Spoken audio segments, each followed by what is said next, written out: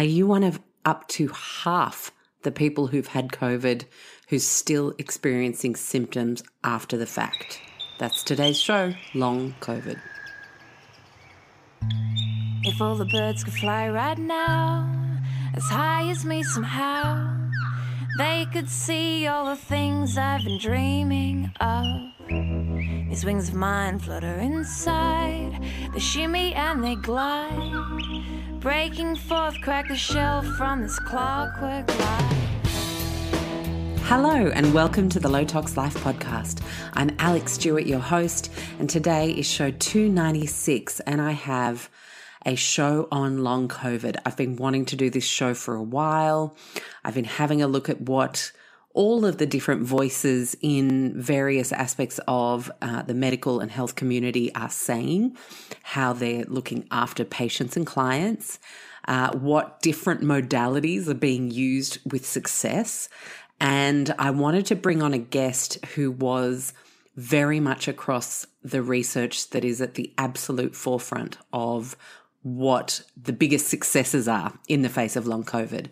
And this came about because I'm on Twitter. I really am just on there for personal interest, very interested in politics, political history, tennis, and a few other things. And Twitter's just a place that I can organize all of that stuff really easily. And I've been looking at COVID as a subject, and I always look at things from sides that challenge my worldview as well as ones that support it, because I think that's how we stay in the grey area, flexible thinking, critical thinking.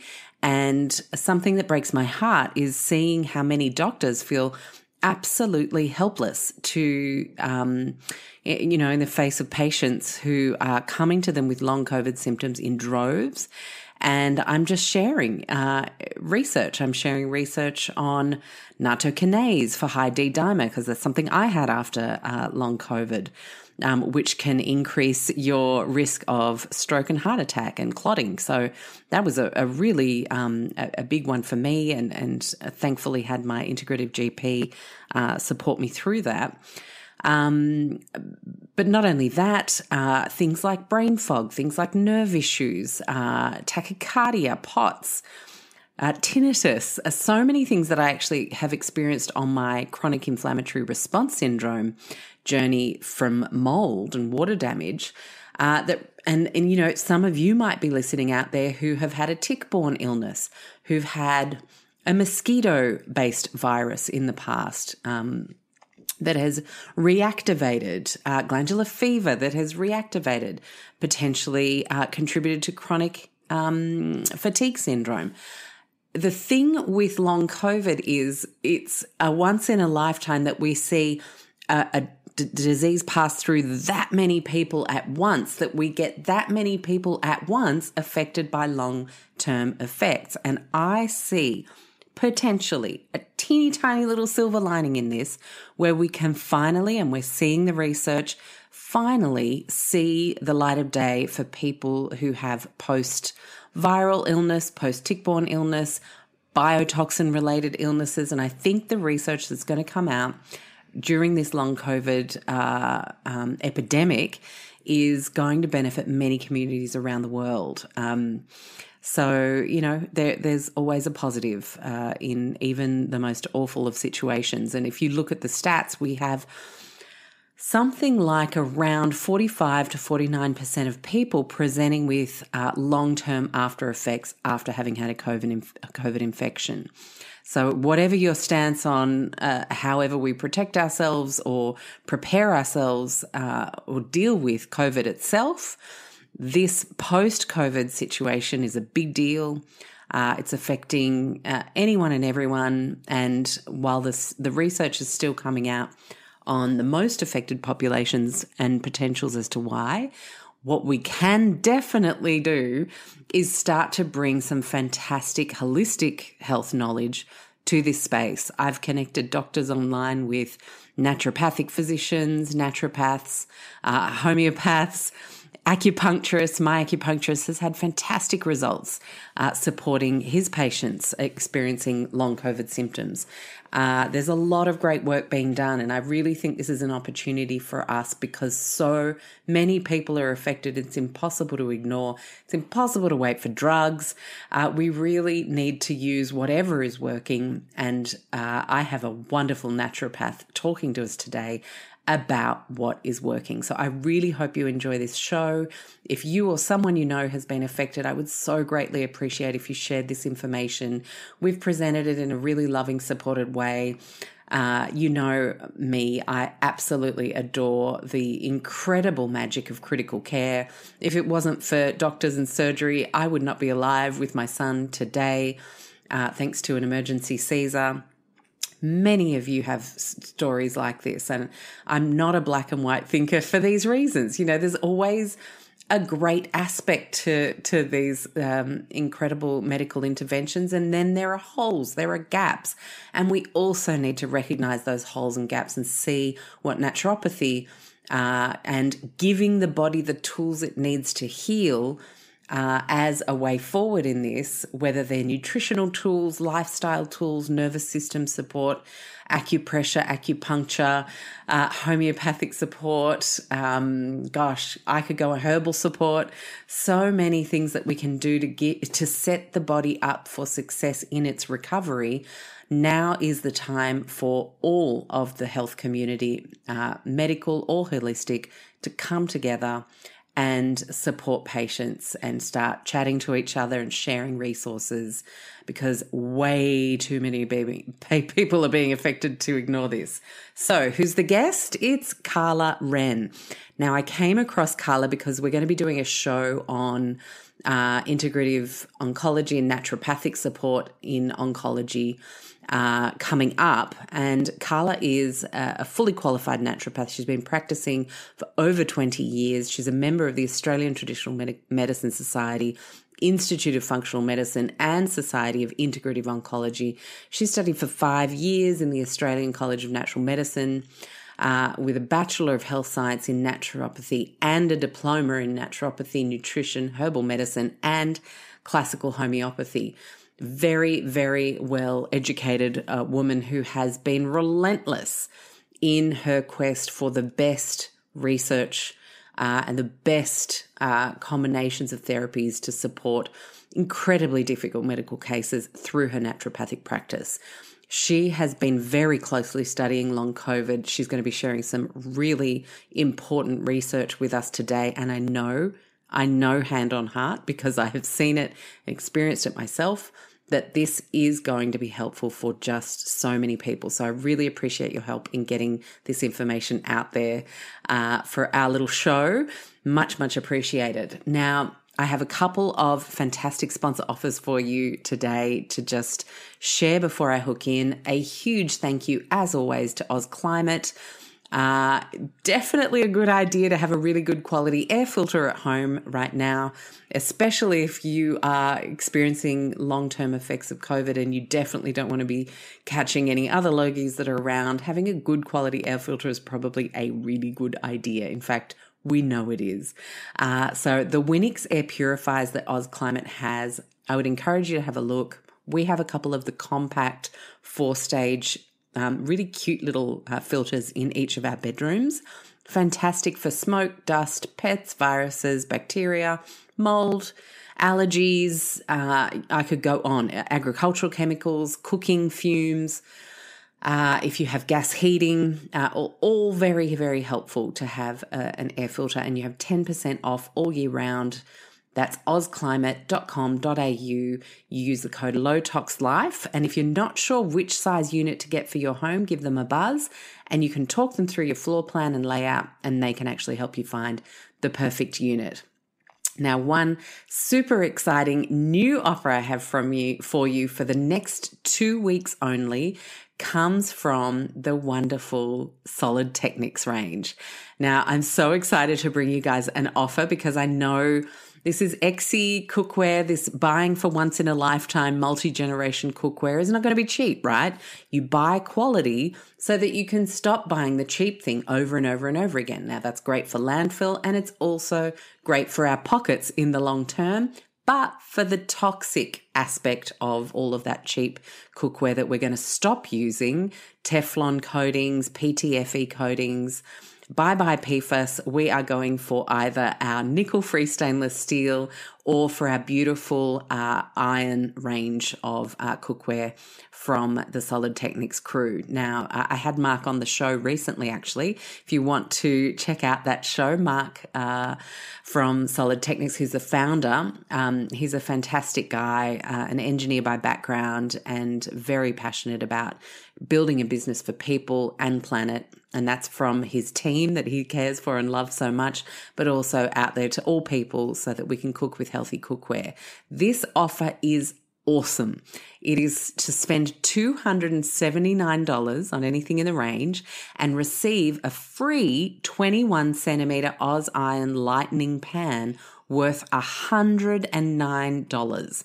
Your code at the checkout is LOWTOX. This is valid from the 15th to the 31st of August, and that is it. So I encourage you to make the most of that offer. It is a very sweet one, and it'll mean you'll get 2 pieces of cookware instead of 1 for the same price, which is just amazing. That offer is a single shop offer only. Can't be used again by the same person, and I can't recommend this range enough. If you want to deep dive into the range, please feel free to have a listen to that show I did with Mark Henry, the founder, a few weeks ago. And then I have a little teaser for something that's coming. They're actually launching soon on Kickstarter, Solid Techniques kitchen tools, which I'm very pumped about.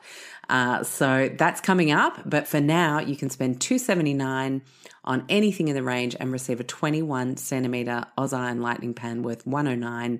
And your code at the checkout is LOWTOX. So go check out the Solid Techniques Australia website, head to the shop and see what you might like to get.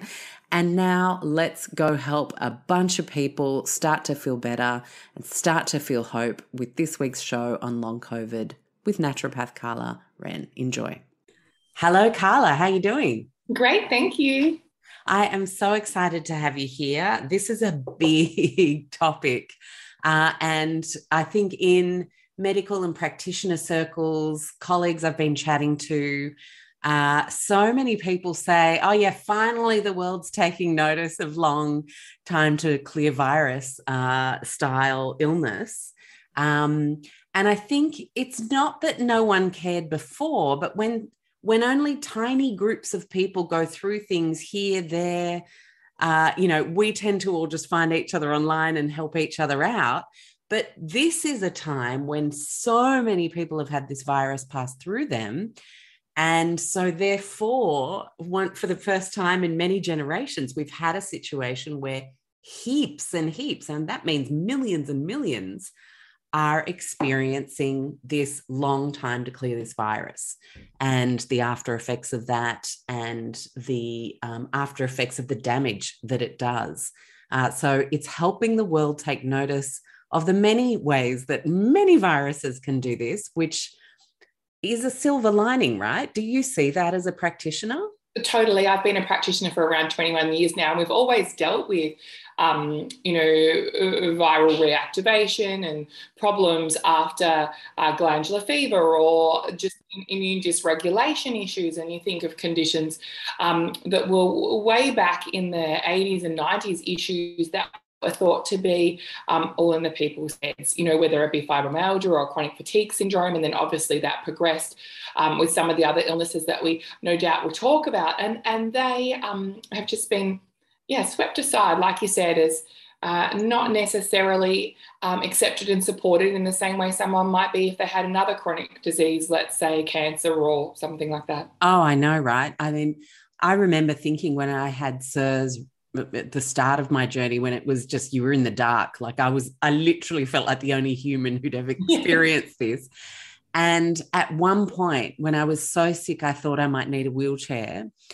I remember thinking my own family and friends, like people you can feel the energy of distancing, because it's like, I don't get what's going on there, so I'm going to just try and ignore it. And I was like, I think this would have been easier if I could have called this cancer. 100%. And we see that in practice, even with people, and, my MO is trying to find the problems in the bloods and to a certain extent be able to find the bit of paper that says something's wrong as well as a solution. But so many people come and they've been told everything's fine on the tests. Yeah. And there is no diagnosis name. And, that term invisible illness really resonates for lots of my patients, and we just can't find what's wrong, but the person knows when they feel like they're dying or they feel really, really ill. And that long COVID definitely has an element of that. And I think when you see like New Scientist and Time Magazine and the New York Times and all of those journals, but also esteemed, very mainstream media outlets putting long COVID on their front cover and dedicating huge articles to it, we know that there's a newer problem that's experiencing issues for far more people than perhaps some of the other problems have in the past, and just not got the same recognition. Yeah, absolutely. And you're someone who obviously trawls the research. I don't know how you find time to do it, but you are so well researched. What have you seen start to emerge in terms of the breadth of this problem, long COVID? In patients or in the research, or both? Both, yeah. Yeah, so I certainly think that if we just look at the research, and what really inspired me to kind of go down the rabbit hole on long COVID is I saw it in my clinic, and I have a real philosophy behind, if I can't help the patient and I'm not the best practitioner for them, to refer. But the problem was I didn't know who to refer to, because being in Australia, I think we're a little bit behind the 8 ball, and I had some connections overseas that were able to kind of point me in the directions or give me avenues to really go down that rabbit hole. So I decided I'll do it. And look, it's quite fascinating from an external point of view. I have had COVID and I didn't get long COVID, so it's easy for me to be fascinated, but I know for the sufferers, there's nothing fascinating about it. But the research was huge. Already there was starting to be a big body of evidence, but what was even more exciting for me was that there were things that I could use and that my colleagues could use. So there's excitement when they start to research, but quite often that information is not actionable. We've all seen papers when we've been looking at our own health concerns that are, far off drugs or far off therapies that we can't access either here in Australia or are still unavailable around the world. And that's a problem. But long COVID had some things we could do now, and things that I could teach patients to do now, which is the other exciting thing, because, this is a costly thing to have happen to someone.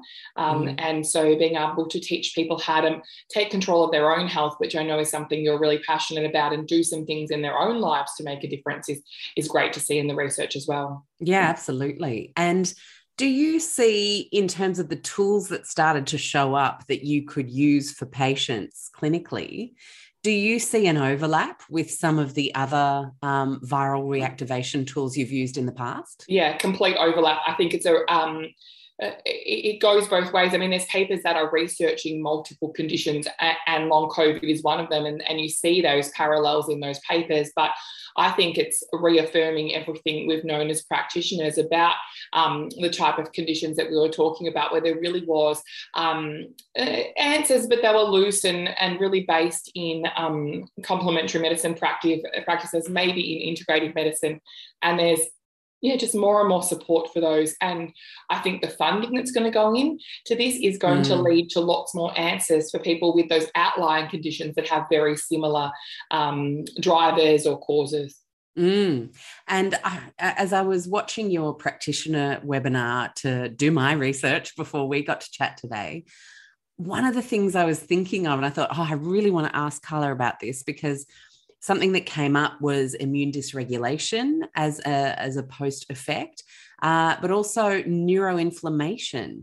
And it made me then think, gosh, if we have the neuroinflammation piece here, then we have the potential for that multi-system disordered thing to follow.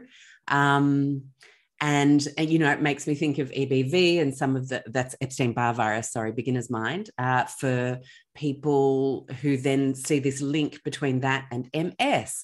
So I'm thinking, oh my gosh, if we don't address this global neuroinflammation epidemic that's coming from long COVID, who knows what kind of neurological implications that might have really quite soon down the track, right? Yeah, I think the number is endless. And you see this, you know, when you look at the first couple of papers from 2020 looking at long COVID, or really they were calling it post-viral kind of symptoms, there was a group of about 40 symptoms. And it really just looks like the picture of EBV post-virally or any other kind of post-viral immune dysregulation issue prior to being diagnosed as, you know, any particular autoimmune disease or other immune regulation issue. But as that neuroinflammation and also mast cell activation and the deficit that's happening, you really start to see that symptom picture expand out. And at the moment, I'm not in the deep dive stage. I've pulled back a little bit to work on another project, but I still listen to it all and see it going past. And I'll get back to that research soon. But what I'm seeing is it's like 260 symptoms associated with long COVID and 268 symptoms, and the numbers are just going up and up. And that's because of our interplay with our genetics and our past health.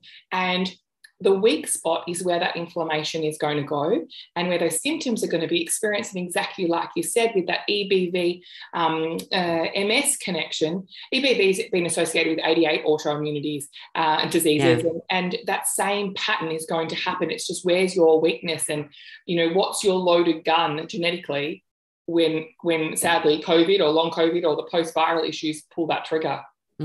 Absolutely. And so, okay, how many people as a percentage are we seeing have varying degrees of long COVID?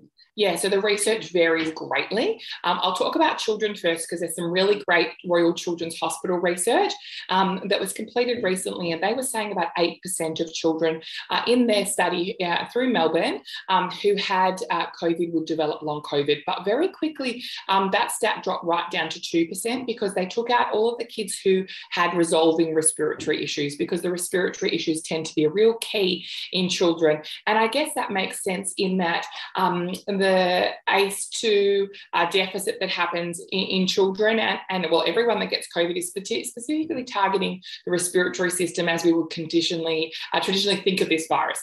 And then that resolves, and there's not too many children left. So somewhere between 8 and 2%, although really interesting stats happen with children in that because of the trauma, I'm going to call it, that they went through, particularly here in Melbourne, around all the lockdowns, there are children who are exhibiting long COVID who've never had long COVID. And so there's real mash of... You mean who've never had COVID? Who've never had COVID, sorry. Never had COVID. Yes, thank you for correcting me. And so there's really mash of symptoms because so many of these children have been so detrimentally affected by the environment around them. So really interesting stats on that. From an adult perspective, it goes anywhere from 20% up to 80%. Now, I'm not seeing 80% of my patients who've had COVID experiencing long COVID, but it depends on the measurement. And so if exactly one symptom for more than 4 to 6 weeks after COVID, then that tickle that you've still got when you have a cold drink or something counts, you know. And so the definition's a little bit loose, but I'm going to say I feel like it's around 40%, which is still a lot of people and a big public health problem going forward. Huge. So can we talk about then why we think naturopaths are so well placed to help long COVID patients? Like, what is it that you guys study and learn that the medical doctors don't have in their toolbox? And this is not to say that they're, you know, not as good a professional, but it just feels like naturopaths have been working on that. Let's set the stage for the body to heal itself ideology, theory, that uniquely places you guys as incredible support during this time. Yes, and I think we all accept exactly like you said that if you're in the acute stages of COVID and you've got respiratory distress, you don't want to see me. You know, there's some things I would suggest, but you know, I don't want you in my office and Absolutely. you don't want to see me. And so once that acute care is resolved, it becomes about building the person's well-being. And I think we're really placed to understand some of those key drivers of health complaints. And until the medical system is able to develop things to target those drivers, they're at a bit of a shortfall of what they're able to do. So there's some great integrative doctors, and I'd also say I think nutritionists are very well placed to help in this as well. But if we can't find the tool to support, let's say, the ACE2 deficit, which is a key driver, or mast cell activation, if the GP or the doctor or the medical team doesn't have a tool to interface with that, they can't necessarily improve the outcome. Yeah. Now, the really awesome thing is the research that's been done has given us some hints about what kind of tool it needs to look like. So is it a spanner or is it a hammer?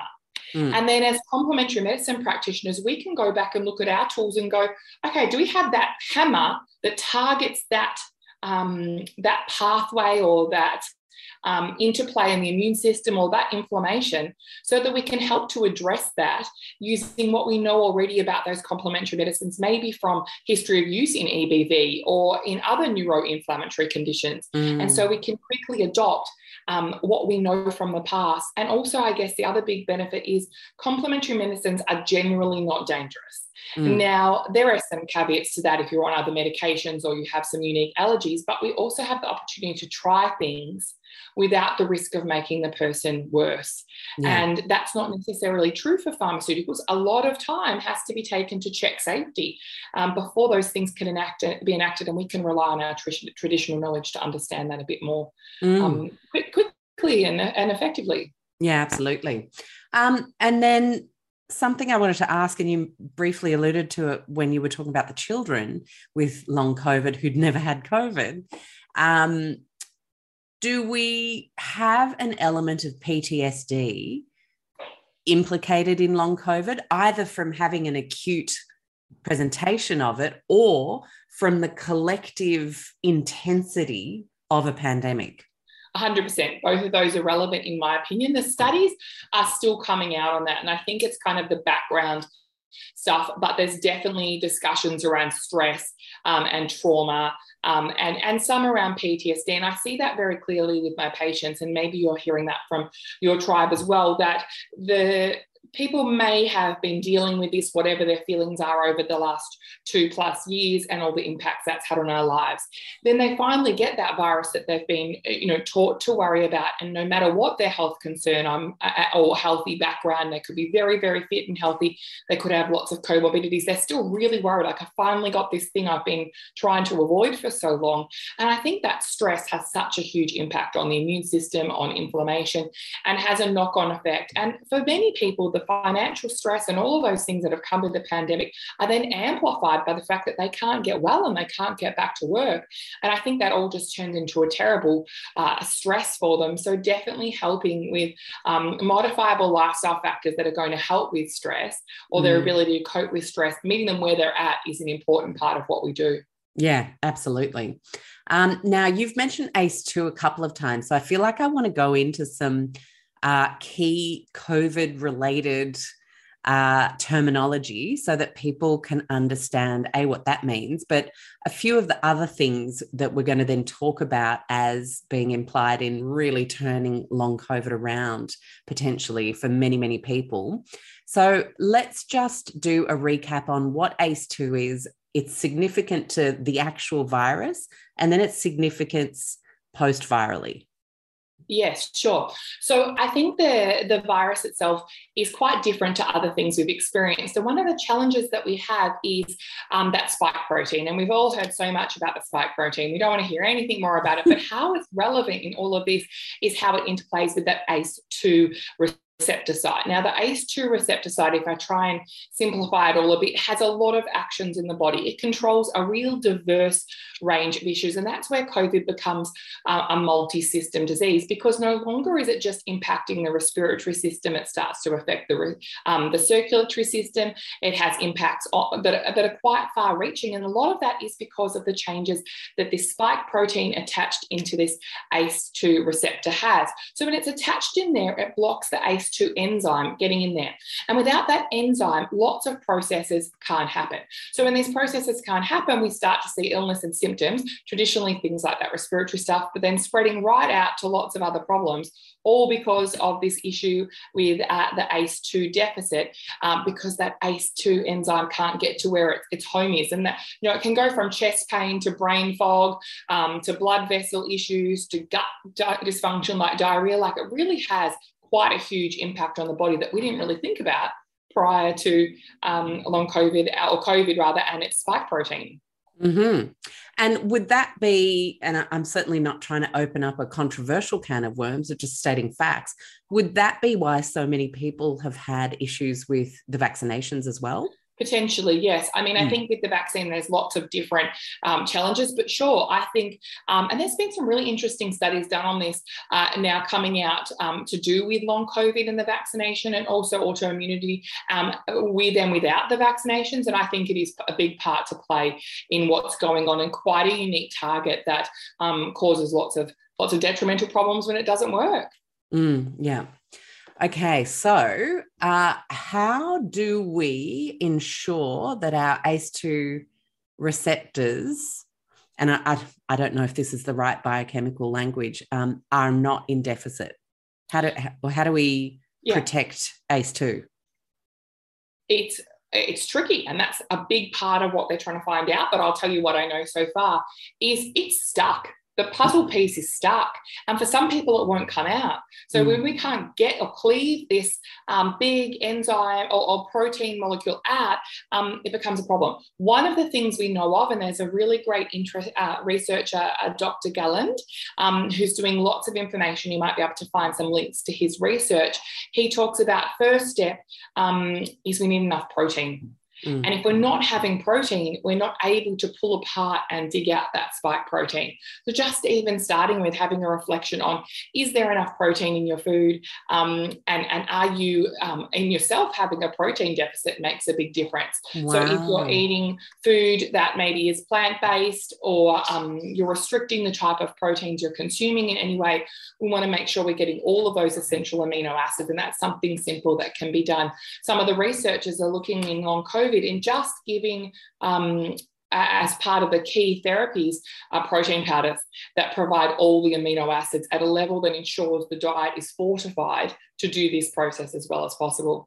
Lots of other factors, lots of information coming out, but that's a key start. And then thinking also about the herbs and other nutrients that we can use that do interplay into the ACE2 cycle. And I guess that's where more learning is happening too. Yeah. And is there anything that you have used, some favorite herbs in that aspect? Yeah, I would definitely say curcumin. It is one of my favorites. Curcumin at a moderate dose, not too high dose, resveratrol, vitamin D, alpha-lipoic acid, NAC, so things that people might already be trying. And I think it's trying to understand in long COVID, and maybe I'm jumping ahead a bit here, is what the drivers are. That everyone's going to have an ACE deficit, because that's how the problem starts. But then it filters out from there. Mast cell activation would be one of those things. And so keeping in mind about the type of therapies you might be choosing, and are they targeting the drivers that might be a problem for you if you're suffering from long COVID? What I don't want to see people doing is taking all of the things.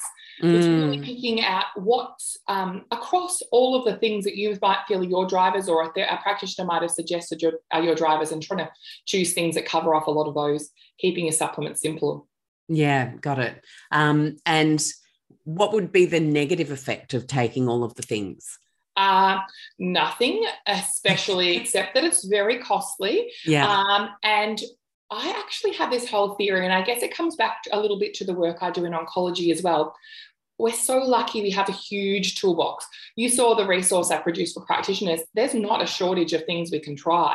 But I feel concerned that when someone's not on their best day, so they're very depleted, and maybe you experience this in your journey as well, taking too many things can almost stir too much up.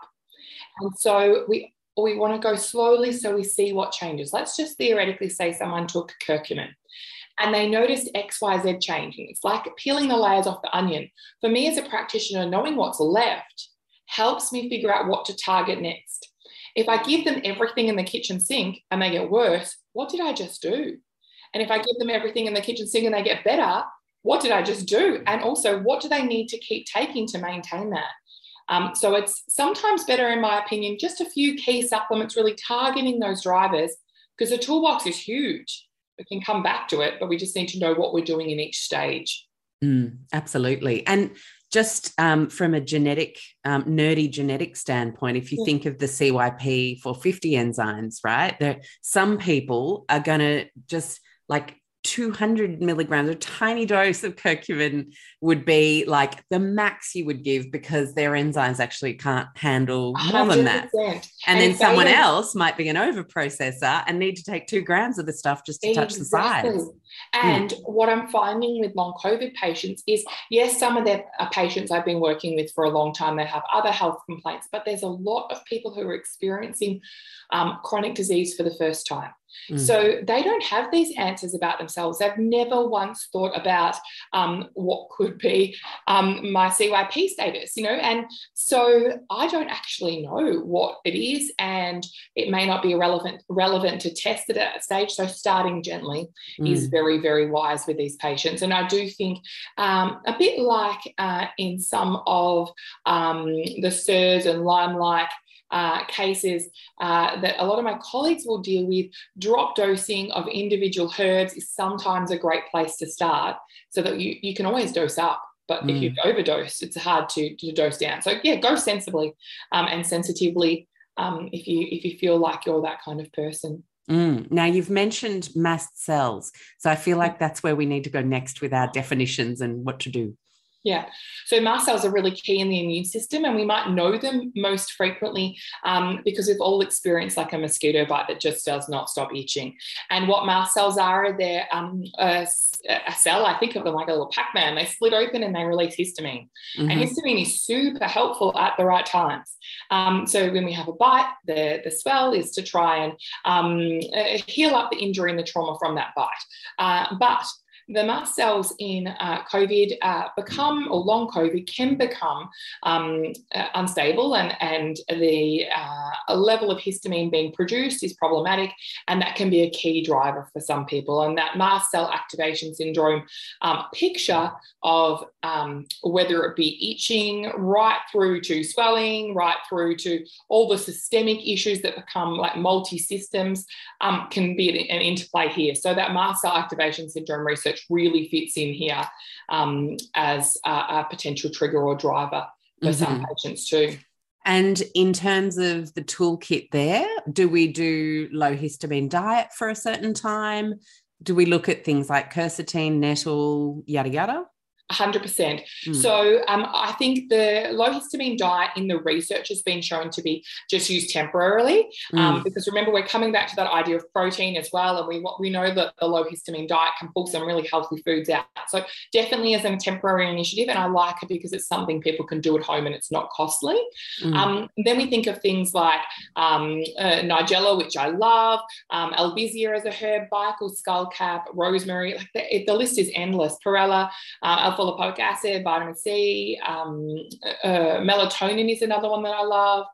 You mentioned quercetin, PEA. So it's really anything to mop up that histamine and start to get some control of the mast cells. There's also been some great research on a couple of specific probiotic species too, which is good to see. Oh, fab. Which ones? So LGG, which is one that I love, Lactobacillus rhamnosus.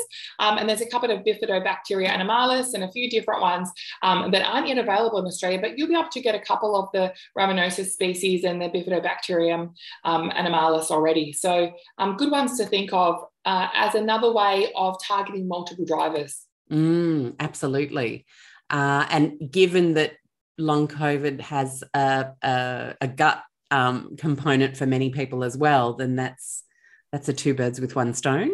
Yeah, definitely. Yeah. So the gut issues can go for up to 3 months. I think it's probably longer, but that's the research level. Microbiome disruption post the initial COVID infection can last for 3 months. So we know for some people that diarrhea or just changes in their gut function can be quite pronounced.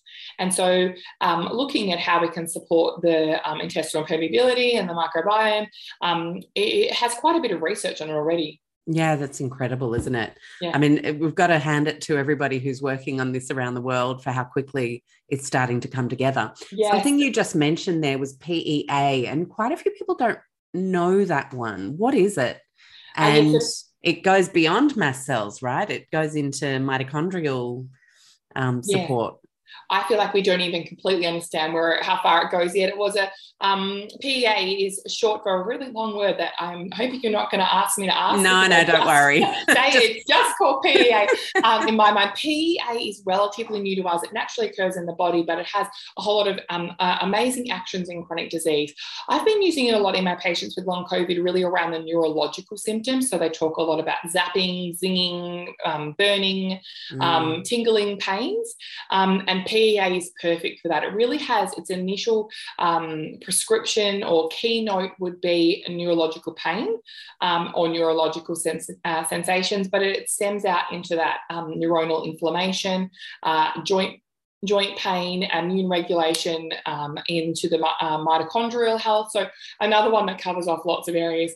We're doing a lot of Australian research up in Brisbane on PEA. So I think the information will grow even more in the coming, I believe, months and years on PEA too. And do you feel like, just on the point of research, it feels like we're starting to get a lot more nutraceutical research happening? Is that because they've seen it not only as obviously curious scientifically, but as a really profitable business idea for getting people well? Because you can't just do research if there's no money in it, right? I mean, unfortunately, government research budgets are teeny tiny compared to private research, which is, of course, why we end up with cloudy ideas of what the best way to move forward are, which is a shame. But I feel like the boom in nutraceuticals is actually helping us get some solid research out for nutraceuticals.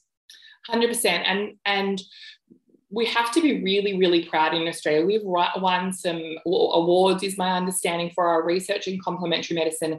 And a big part of that stems back to funding. I don't remember who or what political party and at what stage, but in, let's just say, the last 10 years, a large amount of money was given to the complementary medicine industry through the University of Sydney, I believe, and a research body there, the Complementary Medicine Association, was involved. And then people like Maurice Blackmore's and also the Jacker family put a lot of money, I'm talking millions and millions and millions of their personal family fortunes into research. So we are leading the research with people like Dr. Amy Steele, John Wardle. There's a whole lot of naturopaths that have become really prominent researchers and are doing a huge amount for our industry. But the research that they're providing, they're doing a lot of CBD research. The PEA research is being done by Beth Steeles. That's all adding to what we know for long COVID, but also what we know for complementary medicine. So we're very lucky here in Australia. Yes, there is some supplement company involvement, and certainly I know that helps and does lead directly to their ability to provide those products for practitioners and also in the retail market. But I think a big chunk of it is also that we have this backing from some pretty successful families and universities and the government as well. Yeah, fantastic. Wow, that's great. It's actually suggested at one point, and I remember a few years ago, I think it was John Adams did a presentation saying we have more money than we have researchers to do it. And they were encouraging naturopaths like myself to go over to research, to be able to do your PhD or whatever, to be able to then be involved in this research, because the money was needing support to be spent and for that research to be done. So quite a phenomenal situation over the last number of years. Brilliant. Now we just need to get naturopaths back on the insurance schedules. 100%. And look, it feels like it's time to do a push. I have to show you quickly, because I was thinking about it as we were talking about it, under my laptop, because we all have funny things under our laptop, is this very heavy book that is a part of, so you'll see Dr. I love Steele's, this is got Amy Steele's name and John Wardle's name, some of those key researchers I mentioned. And this whole book, which I'll turn it around so you can see how big it is a book that was written in response to that issue that we have with the private health insurance, where they said that there was no evidence. So they produced this big book on naturopathy with all the evidence to try and work on that. So lots of people are behind the scenes doing that. And this is, naturopathy, practice, effectiveness, economics and safety. So a dry read, but nonetheless very exciting to try and get us back on the insurance. Absolutely. I mean, wouldn't it just be amazing? I do love to just go off on a tangent when I'm with a great practitioner and have a little dream and think I've been admitted to hospital for my acute thing, and then I have a counsellor available to me, I have a nutritionist available to me, and I have a naturopath available to me, so that all the complements can come together to really make me live my best life post procedure. Completely. I mean, it's just a no-brainer when it comes to the cost of public health. 100%. That's what I was going to say. The dry side of that is the cost. But I think if we look at how this is going to go for long COVID with people who are unable to work, and a landmark case did happen in the UK that classified people unable to attend work because of a long COVID diagnosis as a disability. So they're going to be supported by the government. No doubt this will roll out in other countries. That makes it a very costly thing, let alone the health appointments that they require. And if we're at the coalface, being able to suggest some solutions that may improve their just fatigue, just so they can get back to work, it has to be looked at, I think. Absolutely. I can't, unfortunately, count the amount of times I've seen very well-meaning, incredible practitioners in acute COVID, so doctors on the front line, say, they'll link to a long COVID statistical style article and say it's criminal that we don't have more tools. And I'll always very gently reply, I'm not a fighter. Have you thought of partnering with a naturopathic physician or a naturopath? And then I'll list PEA, ubiquinol, like EPA, and all the things, quercetin, yada, yada, and, are showing to have great results. And I have not had yet one reply, not one. Couple of times I've started even including study links and like on nattokinase for microvascular issues. And you just think, please read it. Please, like, everyone's got to start working together. This problem is huge. Yeah. I agree. And I think when we have those articles, like there's a really great article on adaptogens in long COVID. And, it's looking at rhodiola, Siberian ginseng and withania, three pretty safe, no, I got that wrong. It's rhodiola, Siberian ginseng and schizandra. And they're pretty safe herbs. They do have some interactions that we would be mindful of. The study is on a specific formulation, not one that's available in Australia, but that doesn't matter. We can use the herbal access that we have to replicate that study, and very quickly it showed improvements in energy. And while all of the other problems are definitely devastating, I think the energy makes it hard for people to exist in their normal lives. And so even if one symptom is targeted and we can get people just out of bed or moving in the direction of feeling a little bit more optimistic, I think that hope really helps too. Absolutely. And I just want to do a shout out to the acupuncturists out there who are getting people out of bed. I mean, my acupuncturist is like, people literally get brought to me in a wheelchair for their treatments. And after 3 or 4, they're no longer in the wheelchair. They've really started to improve, which is incredible. I didn't look at that research, but I am a very big fan of acupuncture, particularly in that neurological setting as well. Yes. So we are, apart from the herbs, nutrients and PEA, I'd say sometimes that neurological issue, particularly pain, is very much the pocket of acupuncturists, because of their traditional understanding being quite different to ours, and then being very able to target that symptom specifically too. So I'd be interested to hear about the research that's coming out for them. No doubt China and other countries are really leading the way in that acupuncture research. Absolutely. Okay, so let's keep going on our definitions. I feel like I took us off on a massive tangent there, but this is Love all the really tangent. important stuff to talk Yeah. about with an evolving topic, right? Yes. Okay, NRF2. What is it? Why does it matter to long COVID? Yeah, it's part of the inflammasome, and so it's one of the drivers for inflammation that we need to think about. I think it's only one. There's going to be a whole lot more drivers, and certainly when you look at immune regulation issues and autoimmune diseases, you can see that lots of inflammation pathways are involved. But understanding NRF2 and its implications across the blood, the vasculature, and then more systemically is important, and it's something we can support using a number of different nutraceuticals and things that we've been using in the kind of other chronic diseases that we've been talking about in the past. I would think, about quercetin, like we mentioned, also things like garlic and ginkgo and bacopa, and there's a huge range of NRF2 pathway herbs. Mm-hmm.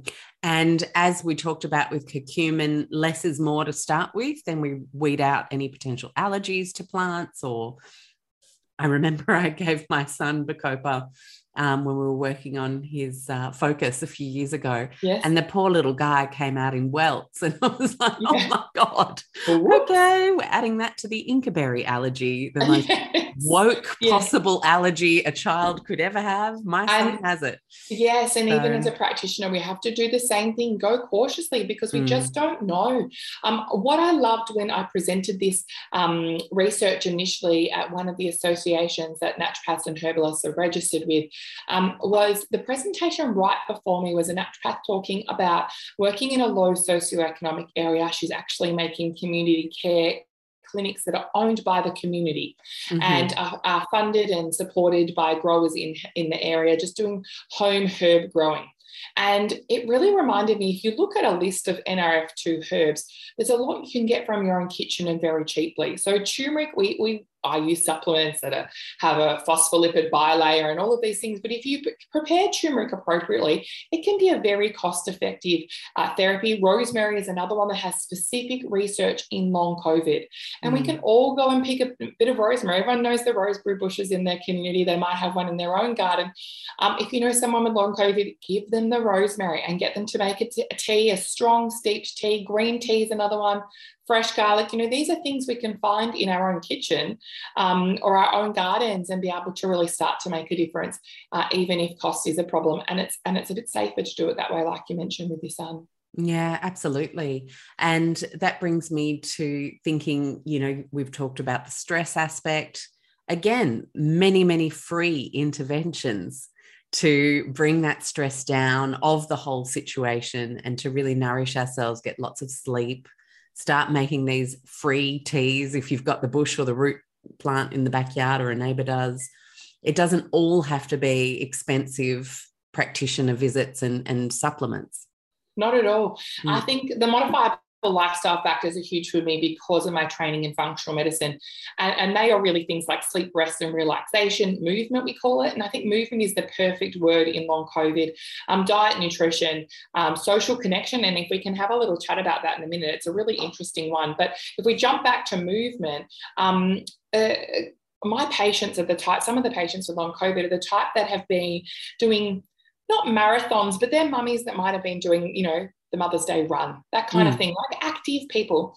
And I had a consult with a patient the other day and she's having trouble walking her court, just the court that she lives in, having been the mummy that did the Mother's Day run.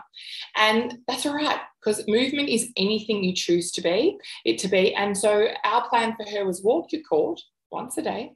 If you don't feel like it, don't do it that day, but walk your court once a day, an extra metre each day. And that's that pacing that really, it's very slow, but we know if exercise is paced and slowly built upon, patients feel a sense of achievement, but they're also less likely to suffer from that very typical rebound fatigue or post-exertional malaise is the research term that happens if they try to do any more. And so really pacing is a huge thing, very challenging, but many people who have had chronic fatigue syndrome and other multi-system diseases like we talked about at the start today are familiar with this pacing term, and we can adopt that research for long COVID as well. 100%. And I think what you added there with the 1 extra meter a day is that psychological hope component. You need to feel like you can do that tiny bit more, because especially if you've been suffering from this for months, or, I mean, this has been around since the start of 2020, so there might be people years into this. Definitely. That sense of hope is pretty easy to lose if Definitely. it's same shit, different day. I still feel awful. The story you're telling yourself is the opposite of hope. And so just walk to the kettle and then walk back and then do it again. If you haven't done that before, like, do that extra little something. Yes. And if you're in bed, I think there's a bit of a picture happening that we're getting lots of people in bed not opening the curtains and not getting outside, and we're starting to see some changes in their circadian rhythms, which is going to take them backwards. And I can barely imagine what it would feel like to be unable to get out of bed or need help to go to the bathroom and prepare your food and whatever. But having the support, or working up to sitting on the side of the bed, feeling comfortable doing that, and then feeling like you can get the curtains open or the window open, and then aiming just to get into a chair outside. That's an achievement for some people that have huge benefit compared to that terribly depressing downward slide of just being in the bedroom. And I think this feels like an important time to circle back to PTSD, but also to the amygdala being thrown off by an acute or a chronic state, where those stories do start to become super self-limiting and there is no sense of hope. To see if there might be work you can do to retrain the brain into hope. That is something that was a huge help for me in chronic illness. I couldn't believe the symptom changes from purely adding in, for me, it was the Gupta program, and I can put that in the show notes. For someone else, it might be QEC therapy sessions. For someone else, it might be DNRS. You can Google all of these. But if the I have no hope story is playing in your COVID picture, your long COVID picture, it really could be something to bring in. 100%. And I would say from my kind of research in that area, that neuroinflammation and the effects that it has on the hippocampus and the amygdala, to make you in this place of worry, indecision, overwhelm, fear, it's biochemically changed. The inflammation has biochemically changed the sizes of those parts of your brain, which is phenomenal. But anything you can do, I think of saffron and curcumin, because they are able to cross the blood-brain barrier, and their research on mood in this kind of neuroinflammation setting, but they take up to 6 weeks to work. And so the type of things that you're talking about, and if I bring up that social support, they're all part of getting that hope back. And what we know from the research is if patients don't have social connection, and that social connection can be online, in the research that was done, is it enough to be having connection with people virtually? And it was shown to improve them, that if they don't have that social connection and support, then they don't get as better as quickly. And what you mentioned about feeling quite isolated from your loved ones when you were sick is a terrible side to this. Right when people might need people the most, there is that element of people turning away or not being sure what to do, or is it all in their head, or just keep going. I had COVID and I'm fine. I felt yucky, but I'm good now. And that lack of support or empathy can really play into that. So it's a tricky time for many people. Yeah, absolutely. If a friend says, if you don't hear from a friend, that's a number one. If a friend's not saying anything, that is an alarm bell, big red flag. If a friend is telling you they feel like absolute shit and they can't get through this, believe them and say, what can I do? You don't have to understand it. You don't have to do a lot of things even, but you can say, what is a way that I can help you this week? And whether you understand what they're going through or not, at least they'll feel supported and heard. And that really is one of the major, major things people need in a chronic situation. 100%. It's the little things. It's the getting the fresh fruit and vegetables, and maybe helping with their washing, if you're a family member or have a close connection, those kind of changing the bed, like just think that those things are impossible for some people at this stage and can make the world of difference if you're able to support them. So yeah, they're not always asking for an answer either. They're just asking, or a solution. They're just asking for support and to be heard. And I think it's important to try and reach out to those people you might know that have it as a reminder today. Yeah, absolutely. So it feels like this is a good time to talk about mitochondria, given we've just talked a lot about energy and can't even get out of bed, and for crushing fatigue that so many people are reporting. What are our mitochondria for the beginner's mind, and how can we support them to become our best energy makers again? Perfect. So Science 101, we always got to mitochondria is the powerhouse of the cell. And literally they're in every cell in our body, but they're in higher concentrations in places like the brains and the lungs. So they're important for a whole range of elements. But if you think that glucose goes in from the food that we eat and ATP, adenosine triphosphate, comes out, that's the fuel that we use to fuel our whole body. And then your mitochondria doesn't work. It's a bit like having a car with no petrol. And so we find a lot of cellular processes, and then from then system processes and systemic processes not able to happen properly. And there's some really great interesting research from Dr. Robert Navajo on cell danger response, which you might have heard of before, which is just fascinating for the nerds amongst us, and how this initial trauma or trigger that happens doesn't resolve when the patient gets stuck. A bit like if the ambulance got stuck with the lights on, just never, the cell stays in this threat situation, doesn't resolve and pack up the inflammation, and the mitochondria can't move on, and so we can't get past this initial threat. But mitochondrial stress is a big picture or a big part of those drivers of chronic disease, particularly around things like fatigue and brain fog, muscle weakness, dysautonomia, I no doubt we'll talk about, and I believe it has a part to play in that, particularly around blood sugar, blood pressure control, and symptoms like POTS. And so again, things like turmeric and green tea and garlic and Japanese knotweed, bilberry, the mushrooms, which I love, glutathione, there's a whole range, alpha-lipoic acid, D-ribose, CoQ10, of course. CoQ10, how can I forget it till now? And carnitine are two of the most important ones for mitochondrial stress. So again, lots we can do adopting the theories that we've known before about other conditions that have mitochondrial stress or mitochondrial dysregulation and how we can help in those. Yeah, incredible.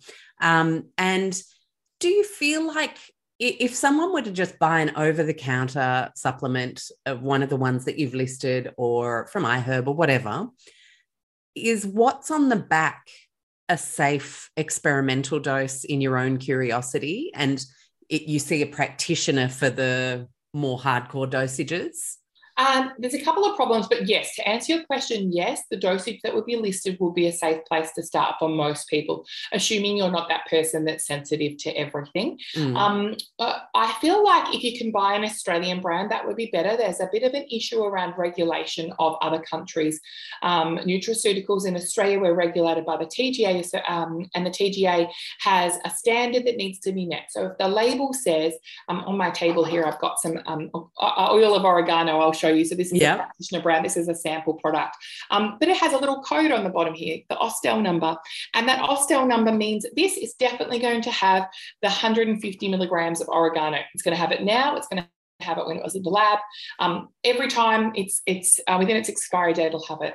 And unfortunately, American products are regulated by the FDA and don't have the same thing. So it's a little bit tricky to judge dosage, because if it says 150 milligrams on the label, it may not have that in. And so then dosage becomes a little bit confusing. But generally, the majority of these are safe. Now, getting some advice or doing some research around any pharmaceuticals you're on and ensuring safety would be important too for some of the ones I've mentioned. Curcumin is a typical one. It really blocks the absorption of quite a few drugs. Taking in a number of hours away from pharmaceuticals can sometimes help, but there are definitely good brands that are out there that you're able to get hold of, and they don't have to be expensive. Okay, great. Thank you for that. Now, you mentioned dysautonomia. What are we dealing with there? How is it implied in long COVID, and what do we do? Yeah. So dysautonomia really has a lot to do with how we control the different parts of our nervous system.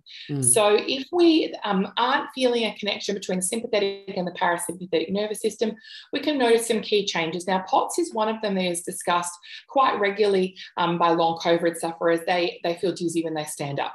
They're suffering from lots of heart palpitation. And it's like, we never think about regulating our heart rate. You never think, oh, I'm going to stand up now. I better go slowly so that my heart can catch up with the movement that's happening in my body. But that's what long COVID people are having to think every time they move. Is this going to disrupt this autonomic process within the body that really should be happening automatically?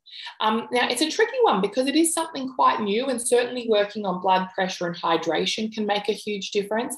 But there's some really interesting research that's being done overseas in some other countries where long COVID's been around for a little bit longer than the majority of people have been experiencing it in Australia, and they found that breath work, which is also something that you can do for yourself, is really helpful. And for the show notes, I'll get you the correct link, but I could think it could be called stasis.life is the website that was recommended. And it's a free breath work website that's teaching you some ways to try and get some autonomic regulation back into your body, and taking it slow and pacing, I think, is also really important for those people.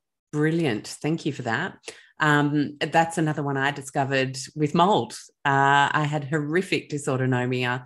If I rolled over in bed, my heart rate would skyrocket by another 30, 40 beats a minute and have full palpitations. I think for about 4 hours, I'd just be awake until I literally got so exhausted that I'd fall asleep again.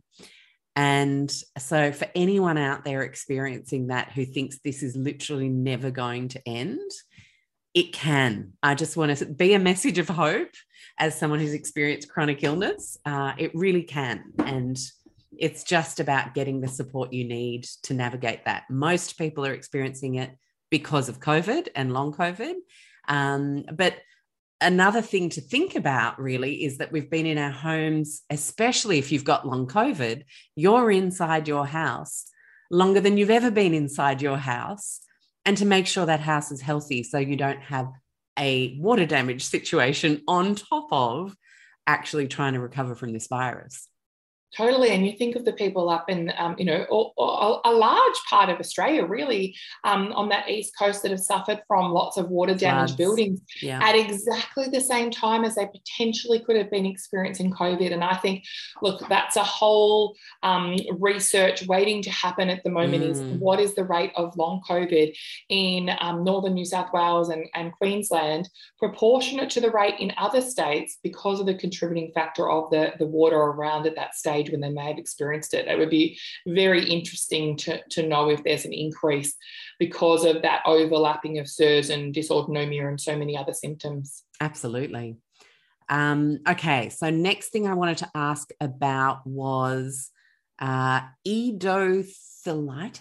Did I get that right? Yes, that was good. Endotheliitis is really a swelling. Endotheliitis. Sorry, yes, my bad. You're totally right. It was fine. Look, I had to practice saying dysautonomia that many times because it just wouldn't stick. But yeah, when we have swelling in the endothelial tissue, it's a problem really around that vascular tissue more specifically. So endothelial tissue is kind of like the skin inside us, for want of a better term. And so it can be really affected by that ACE2 enzyme dysfunction. And that starts to cause issues with vascular health, blood vessels, bleeding, clots, all of those things that we see, and really comes back to inflammation. So we're seeing some trends, even though we're talking about lots of different drivers, that immune regulation, inflammation, gut health, they cover off a lot of these things. So whether it be microthrombus, which is another one, and clotting, or that endotheliitis, it's all coming back to that big problem of inflammation. And so how do we step through working on that one? Endotheliitis, yes. So again, anti-inflammatories. And there's some that are specific. You might extend out from the typical anti-inflammatories that we might think of, like curcumin and omega-3 that we've talked about already, and start to think about some of the more specific ones for mucous membrane health. So things like goccia cola, which is also known as centella by some people. Calendula is another one. And so, we can drill down, and that's the asset of our giant toolbox.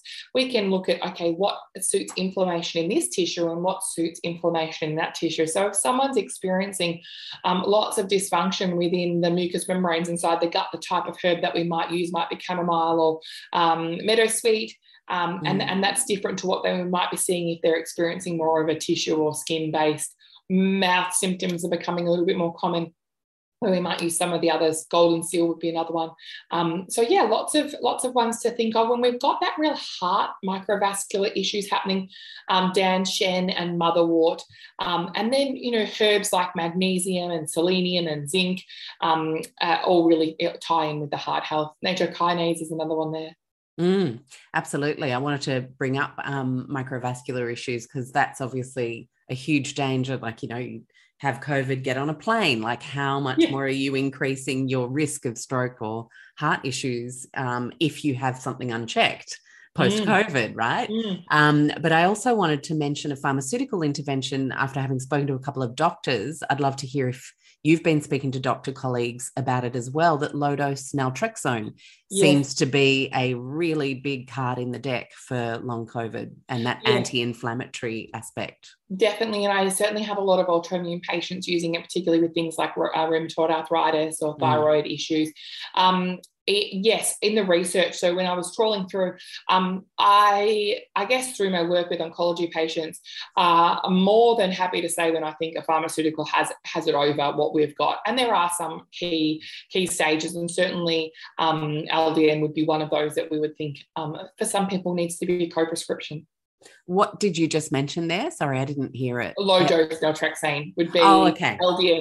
Would be LDN. Sorry, it was the abbreviation. Sorry. I thought it was a whole other thing. I'm I don't know what that is. Same. So LDN has lots of research and is one that you would think of too for the microvascular and immune regulation issues. So everyone is terrified about clots and the vascular remnants of, even if you feel fine in every other respect, you don't have the fatigue, you don't have the other things. It's not like everybody's rushing out to just get their blood coag studies done just to be safe, especially when we know in this country, our GPs are being pressured, if anything, to do less testing at the moment, which is awful, given we're just going through this new virus. Do you have some blood markers? Because I think this is an area where it's actually great health insurance to spend the money. Say, don't put it on Medicare if you feel pressured. I want to pay for this. Some markers that just help us check in there on the clotting risk factors. Yeah, I think going to services like iScreen, I'm not sure if you're familiar with iScreen, where you can self-fund these, or seeing your practitioner and asking what's available. From a clotting perspective, I would probably take a step back and do things like ESR or CRP, homocysteine, to get an idea of like the inflammation that might be having a specific effect. There are clotting panels, but I think it's sometimes, unless you know you're kind of heading that way, almost spending the money in a too focused way, and I'd start to step back a bit and look at that inflammation. ESR is one of my favourite markers in general, because I think it tells us so much about what therapies we can start to use. And so I would think about that.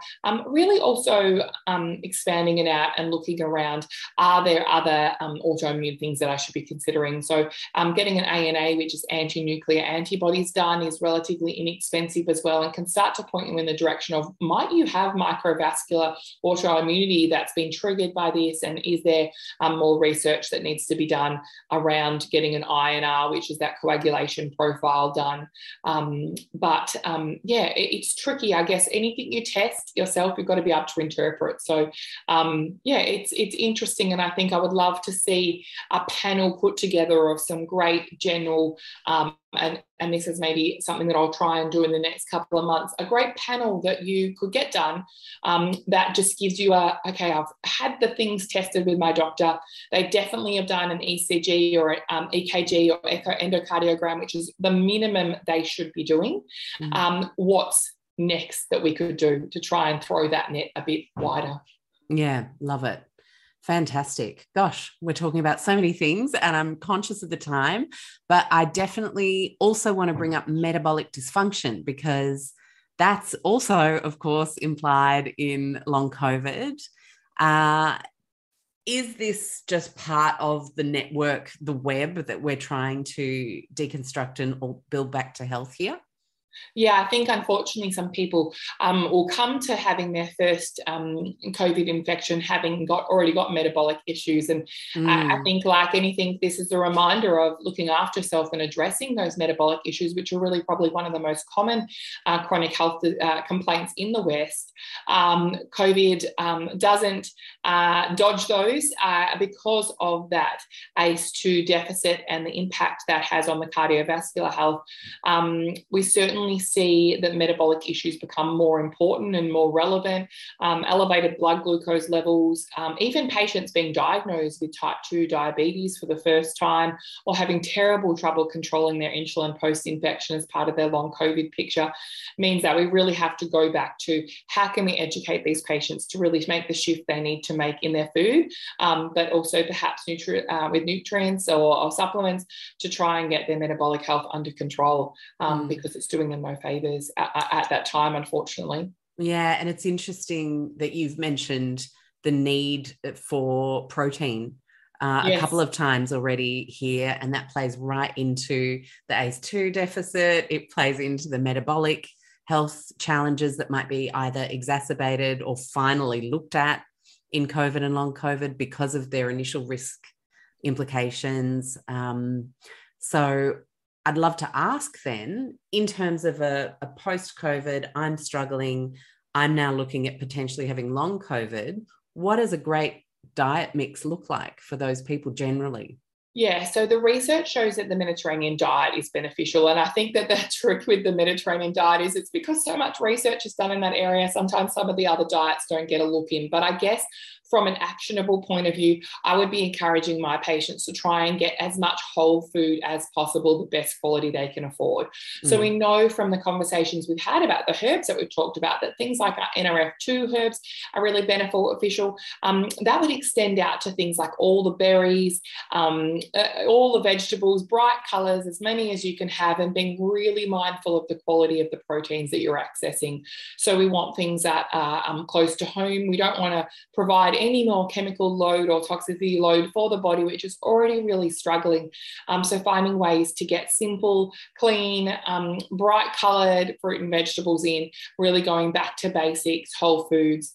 And the worst thing someone can do for themselves, I guess, if they do have that metabolic tendency, is sit in bed and eat toast. You know, we've got to really, and that's a way someone can have some support, you know, slow cooked things and easy to prepare, small portions frequently, trying to get lots of good things in, because being sick, I'm sure you see with your tribe, sometimes means people's diets drop, and that's the last thing you want to see happen for these people, even with the gut health implications of that drop when their gut's already challenged. Yeah, absolutely. My son came out of the 2 days of really high fever when we had COVID as a family, hunkered down rather, and he's like, "Can I just have a piece of toast?" I'm like, "Sorry, bud, no." Yeah. The research really supports that too. You know, it's saying like lots of polyphenols from all those beautiful foods, and dietary fiber was another really interesting one because butyrate is generally low. So just going back to those whole food principles and whatever makes you feel good, whether it be a plant-based diet or whether it be eating keto or whether it be the Mediterranean diet, you know, lean into that. But be mindful that we do need that protein and all of those beautiful nutrients from our food. Yeah, brilliant. So we've talked about Epstein-Barr virus a couple of times throughout, and we know that with that, the case is sometimes viral reactivation. Are we seeing viral reactivation with COVID? Is that part of long COVID? Yeah, I think that the viral reactivation in the research is very much interplay between EBV and long COVID. So one of my first questions, or COVID rather, leading to long COVID, one of my first questions I ask these patients is, do you know if you've had EBV before, or glandular fever, or CMV, which is cytomegalovirus? And I would say the research is more hinting that long COVID occurs when this reactivation of EBV happens in the presence of COVID. But I'm sure it can go both ways, and the information will continue to grow on this. Lots of patients I'm seeing are recovering and slowly getting better from long COVID, and then they'll just be hit with whatever the other winter viruses that are going around, and they take a big step back. So I think it's a bit of a viral soup at the moment that's making it really hard for their immune systems to cope and regulate themselves. Thank you for bringing that up, because I think we should make that our last question. It feels like we're all toddlers at daycare, starting daycare for the first time, and we are literally freaking moving from one lurgy to the next. I know, my husband's in hospitality in the Sydney CBD. My son goes to a big co-ed school of 1,400 kids. I work from home, so my load and exposure is relatively low, but they're bringing everything home.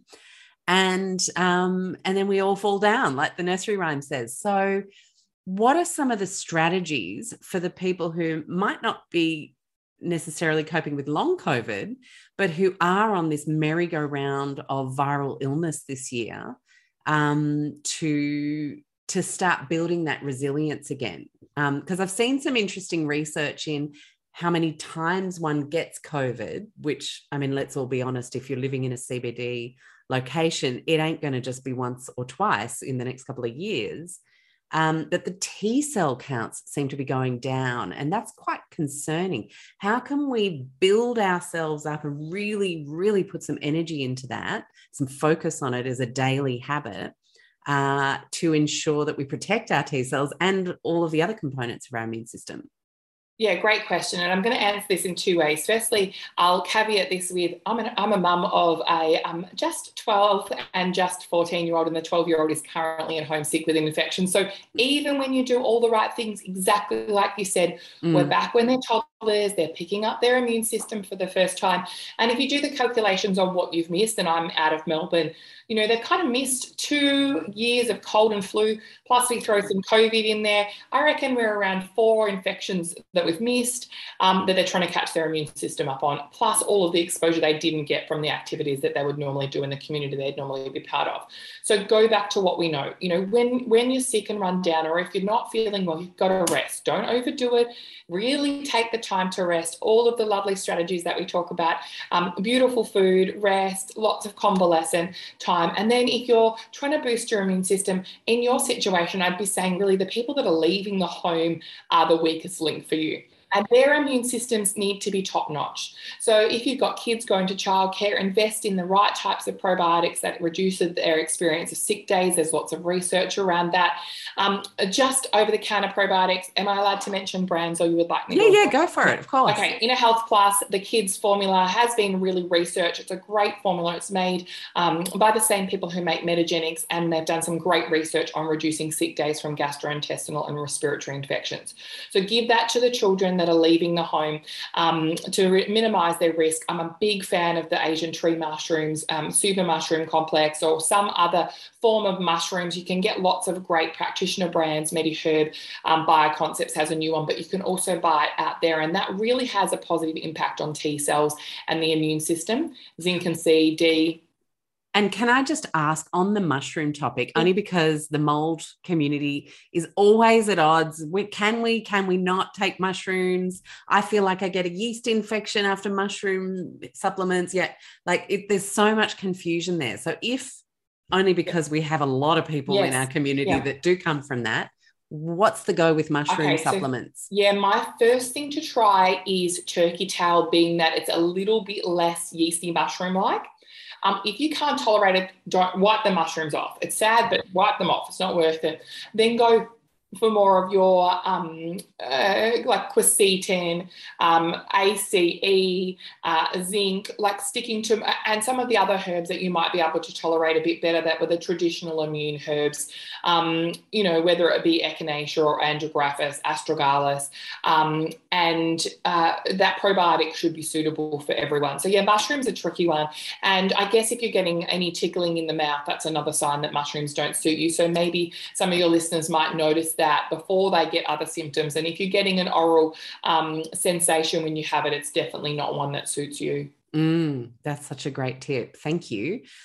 So dosing up on all of those things, and what are the top 2 foods to consider just avoiding while our immune systems are coming back online? Oh gosh, I could list so I mean, many. obviously junk food and ultra processed food, that's a given. But even in the whole food realm, are there any foods that might be just harder on our immune system function? Oh, look, I think, I would be concerned about people who have sensitivities to dairy being cautious to overdo that and swapping to other alternatives or just minimizing that at the moment. I have a real thing with bananas. I feel like the banana industry is going to come after me, but they're moist. They're moist food. I'm sure you can tell people all about the things that happen in the banana industry that mean our bananas don't always come to us naturally ripened, and they cause lots of mucus. So if your children or yourself are experiencing that really congested sinus type issues, we don't want to have too much of that, because we'll know that those mucus forming foods like bananas and dairy will really kind of stuff you up and make you a bit more congested. I would be going for more of the warming foods, and putting spices like turmeric and garlic into those foods to try and just adopt any of those immune strategies that we can to lift ourselves back up and just keep robust as possible. Incredible. And can you share, just to finish off and to finish with long COVID, a case study of hope? Good question. Oh, look, I think I might talk a little, rather than so specifically about a case, can I say just at the moment, I saw a real pattern of patients coming in who I'd been working with before to resolve their issues, and the issues were diverse. It might be women going through perimenopause. It might be men that were stressed at work. It might be people with autoimmune diagnosis or oncology. So it's a huge range of people, and they all came at the same stage with long COVID. It was like the wave hit and people started to experience it 6 or so weeks later. And they're all moving in the right direction. Now, I'm not going to say they're all better. Like I said, some are just walking to the end of their court, but that's coming from having been in bed. That particular case is a patient that has type 1 diabetes and a rheumatoid arthritis that are previously being completely under control with minimal medications. And so it's a long process, but using the strategies, some of which we've talked about today, we're stepping them in the right direction. Hope is like the word in my practice. And so there's hope in small things, and sometimes we have to drill down on that. Walking the extra meter, being able to sit up and see a friend that day, being able to do something that you love. And so there's many cases of that positivity, people being able to return to work. They might be on a reduced work schedule, or going to see the kids' sport are some of the things that patients have been reported to be able to do. And that's really after a relatively short period of time. I'm talking 4 to 8 weeks. And I'm due to see the whole round of them again at the start of next month. So I'll have more to report then. But really it is getting better. And I think the challenge that happens to people sometimes when they've experienced a chronic disease for the first time, which maybe you experienced as well, is it's not better overnight. And so celebrate everything that feels like a step in the right direction. And if you have a bad day or you feel like it goes backwards, you overdo something and you feel exhausted, acknowledge that you're living in a new situation at the moment, but it will get better. And there's lots of people like myself and you who are looking at ways to try and provide that information, because I think there's a real bottleneck between the great amount of research that's coming out and the practitioner education and getting that out to the people that need it the most. But it's happening. So yeah, lots of positivity. And like I said, on minimal supplements, lots of work on those modifiable lifestyle factors like diet. Yeah, and that's going to mean, for those who do have access to a practitioner, really working with the practitioner on which aspect, which system seems to be down the most, like work really specifically instead of, as you said, taking all the things and stabbing around in the dark. Yes, exactly. And coming out of this, quite a big practitioner group that I've had the pleasure of working with, we will try to narrow down some direction and set up some formalised clinics where we can focus on working with these patients to gather clinical experience as well of what's working. Every patient is like an N of one case, and that information is really helpful in how the next person might respond to. So it's a work in process. But luckily, I do have the good news to say there's lots happening and lots to try. So, yeah, don't give up. Thank you so much, Carla. It was definitely a message of hope today. So much covered. And I really, really feel so grateful that we're going to be able to help so many people with what we talked about today. So thank you. Thank you. Thanks for having me. Well, there you have it. Thank you so much for tuning in today. I hope you enjoyed today's interview. And I want to remind you that you can come join me on social on Instagram at @LowToxLife, or one word, or my personal Instagram @_Alex with 2 X's, Stuart, STUART. On Facebook, you can find us at Low Tox Life. And of course, lowtoxlife.com. And if you want additional support and community around leading a low tox life, I can't recommend a better thing to do than to come join us at the Low Tox Club for just $49 Australian per year, which is about $29.30 US, about €27 and about £25. You get a stack of club member perks and the benefit of a beautiful private Facebook community. So check out the website, lowtoxlife.com, hit the Explore tab, and you'll see Join the Low Tox Club as your very first option there. I hope to see you in there. If not, I will see you in our wider community sometime soon. Thanks again for tuning in.